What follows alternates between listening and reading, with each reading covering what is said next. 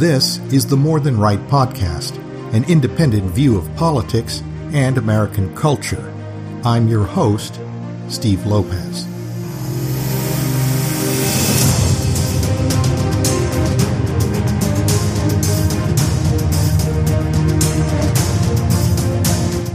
In an attempt to defend President Joe Biden's pork-filled multi-trillion-dollar Build Back Better spend fest, Democratic House Speaker Nancy Pelosi said, quote, "As you've heard me say when people ask me, what are the three most important issues facing Congress, I always say the same thing. Our children, our children, our children," unquote. That has been the Democrats' canned response in defense of bloated government expenditures for decades. But more recently, we saw what Nancy Pelosi really thinks of our children. In particular, one Hispanic child. Following newly elected Republican Representative Mayra Flores' swearing-in ceremony on Capitol Hill, Speaker Pelosi, Flores, her husband, and the couple's two young daughters posed for photos. That's when video shows Pelosi looking perturbed at the young girl by her side and, suddenly, Madam Speaker nudges the child away with her pointy right elbow. Pelosi followed the push with the usual politician's soulless smile. Remarkably, the child ignored the shove under the Capitol dome and did not demand Congress hold hearings on the threat posed to American democracy by the violent, mean old lady with scary eyebrows. But her mother, Representative Flores, took to Twitter to make her feelings known. Quote, "I'm so proud of my strong, beautiful daughter for not allowing this to faze her. She continued to smile and pose for the pictures like a queen. No child should be pushed to the side for a photo op. Period." Unquote. Nancy Pelosi is clearly under pressure. The January 6th hearings are a public relations flop that have failed to demonize Republicans in general and President Trump in particular. Polls show Republicans are still poised to rout Democrats in the coming midterm elections. Worse still, Politico reports new polls show Trump leads Biden, quote, in Arizona by 8 percentage points, Georgia by 3 points, Michigan by 12 points, Pennsylvania by 6 points, and Wisconsin by 10 points, unquote. Politico points out that in 2020, these states were in Biden's electoral column by fewer than 3 percentage points. And then there's that irksome special election that recently occurred in South Texas. The one Hispanic Republican candidate Flores won, taking a House seat that's been in the hands of Democrats for 150 years. A Quinnipiac University poll finds only 26% of Hispanics approve of Biden's job performance. The reason? His open border policies. It's almost forgotten that Trump earned 28% of the Hispanic vote in 2016, which rose to 32% in 2020. Clearly, Hispanic disillusionment with Democrats is growing, and this trend can only worsen as inflation and gas prices soar. Nancy Pelosi's nudge of a young Hispanic girl demonstrates her contempt for a constituency no longer under the Democratic Party's sway, and in the years to come, that child will grow to voting age and push back.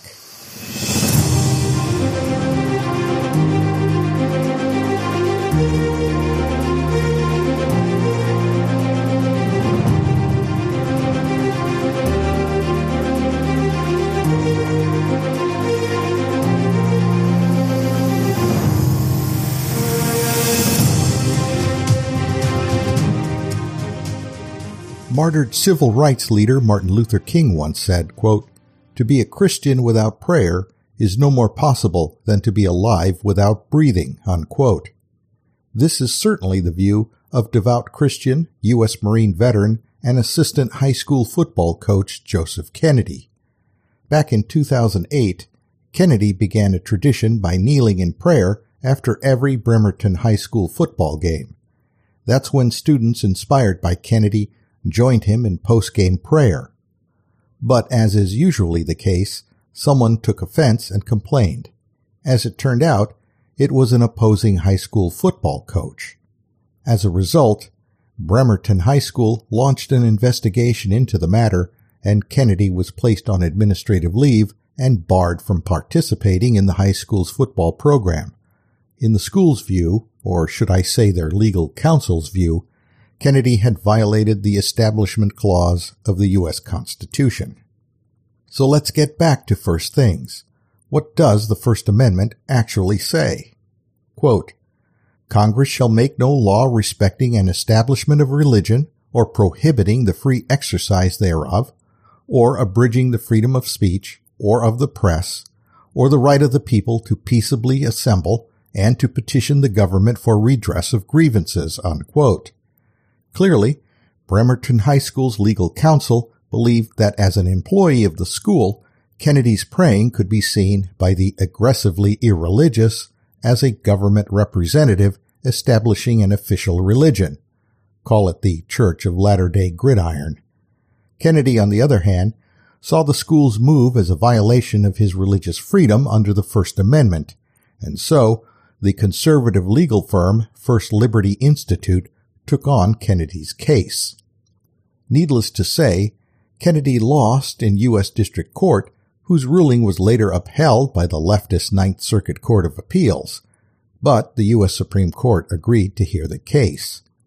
It was Justice Neil Gorsuch who wrote the majority opinion, getting to the gist of the matter in the ruling's first paragraph, saying Bremerton High School acted wrongfully when firing Kennedy, quote, because it thought anything less could lead a reasonable observer to conclude, mistakenly, that it endorsed Mr. Kennedy's religious beliefs. That reasoning was misguided. Both the free exercise and free speech clauses of the First Amendment protect expressions like Mr. Kennedy's. Nor does a proper understanding of the amendment's Establishment Clause require the government to single out private religious speech for special disfavor. The Constitution and the best of our traditions counsel mutual respect and tolerance, not censorship or suppression, for religious and non-religious views alike, unquote. Kennedy did not use his position of authority to demand the religious observance of others. Rather, his post-game devotions represented the free exercise of his religious faith. The secular institution of Bremerton High School believed the First Amendment's Establishment Clause gave them license to hunt down and suppress all religious expressions by employees. This misreading of the First Amendment is like that which believes the government has similar powers to hunt down and suppress gun ownership in America under the Second Amendment's well-regulated militia clause.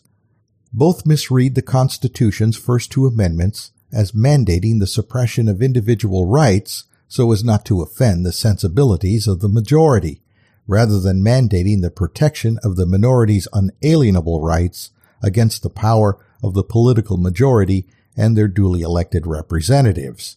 In other words, the lynch mob needs no protection against their victims. Clearly, it's the other way around.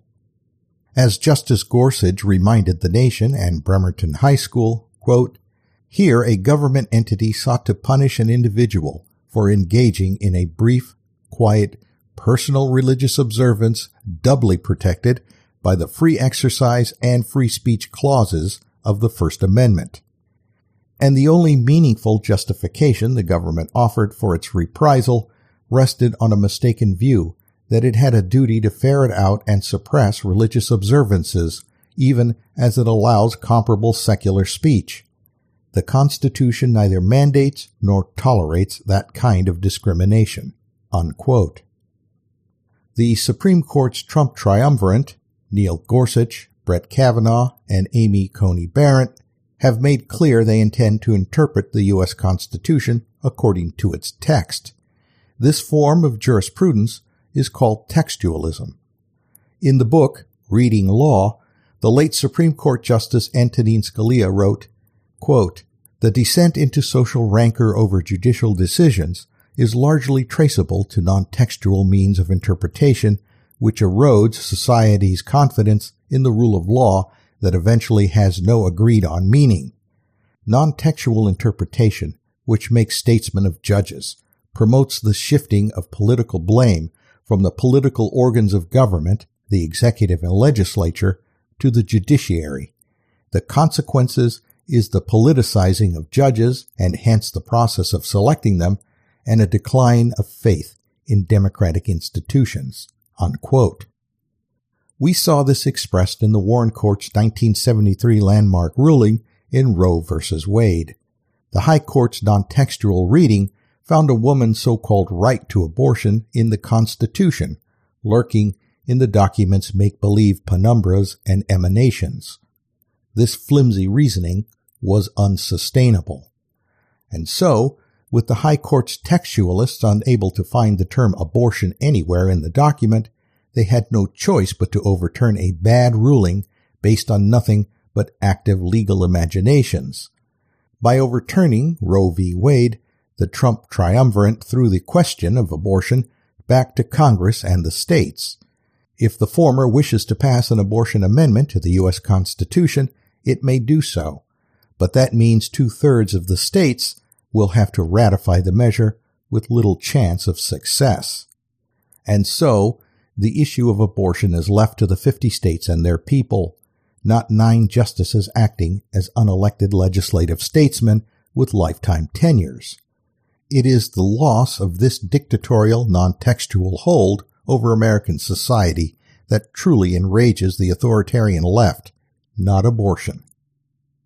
Like the hot-headed Islamists who fume that once subjugated Jerusalem is back in the hands of its Israelite founders, the left laments the loss by the High Court's non-textualist conquerors to the liberators of the Constitution's clear and understandable language. And speaking of Israelites, it was textualist Moses who said, after presenting the people with the tablets of the law, quote, "Proclaim liberty throughout the land unto all the inhabitants thereof," unquote. These same words are inscribed on the Liberty Bell in Philadelphia. You see, we are a people who live under a system founder John Adams described as ordered liberty. That is to say, liberty under the law.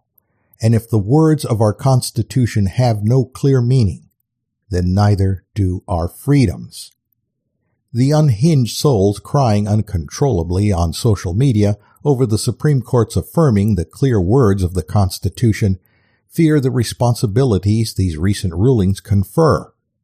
The obligation of women not to engage in promiscuous sex to avoid unwanted pregnancies, a duty to defend, armed if necessary, oneself and one's family rather than depend on overtaxed law enforcement, and, if the ups and downs of chaotic freedom become more than one can bear, a moment of silent prayer that telegraphs to those around you there exists a higher power than the justices on the U.S. Supreme Court, the occupant of the Oval Office, and the simpletons in Congress.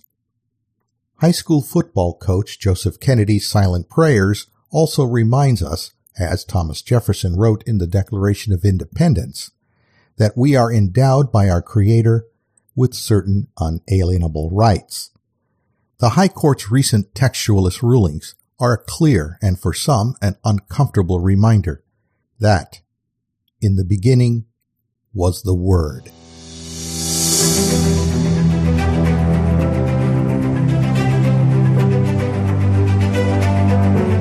That concludes this edition of the More Than Right podcast. If you wish to make a comment, you can contact the show at morethanrightpodcast@gmail.com.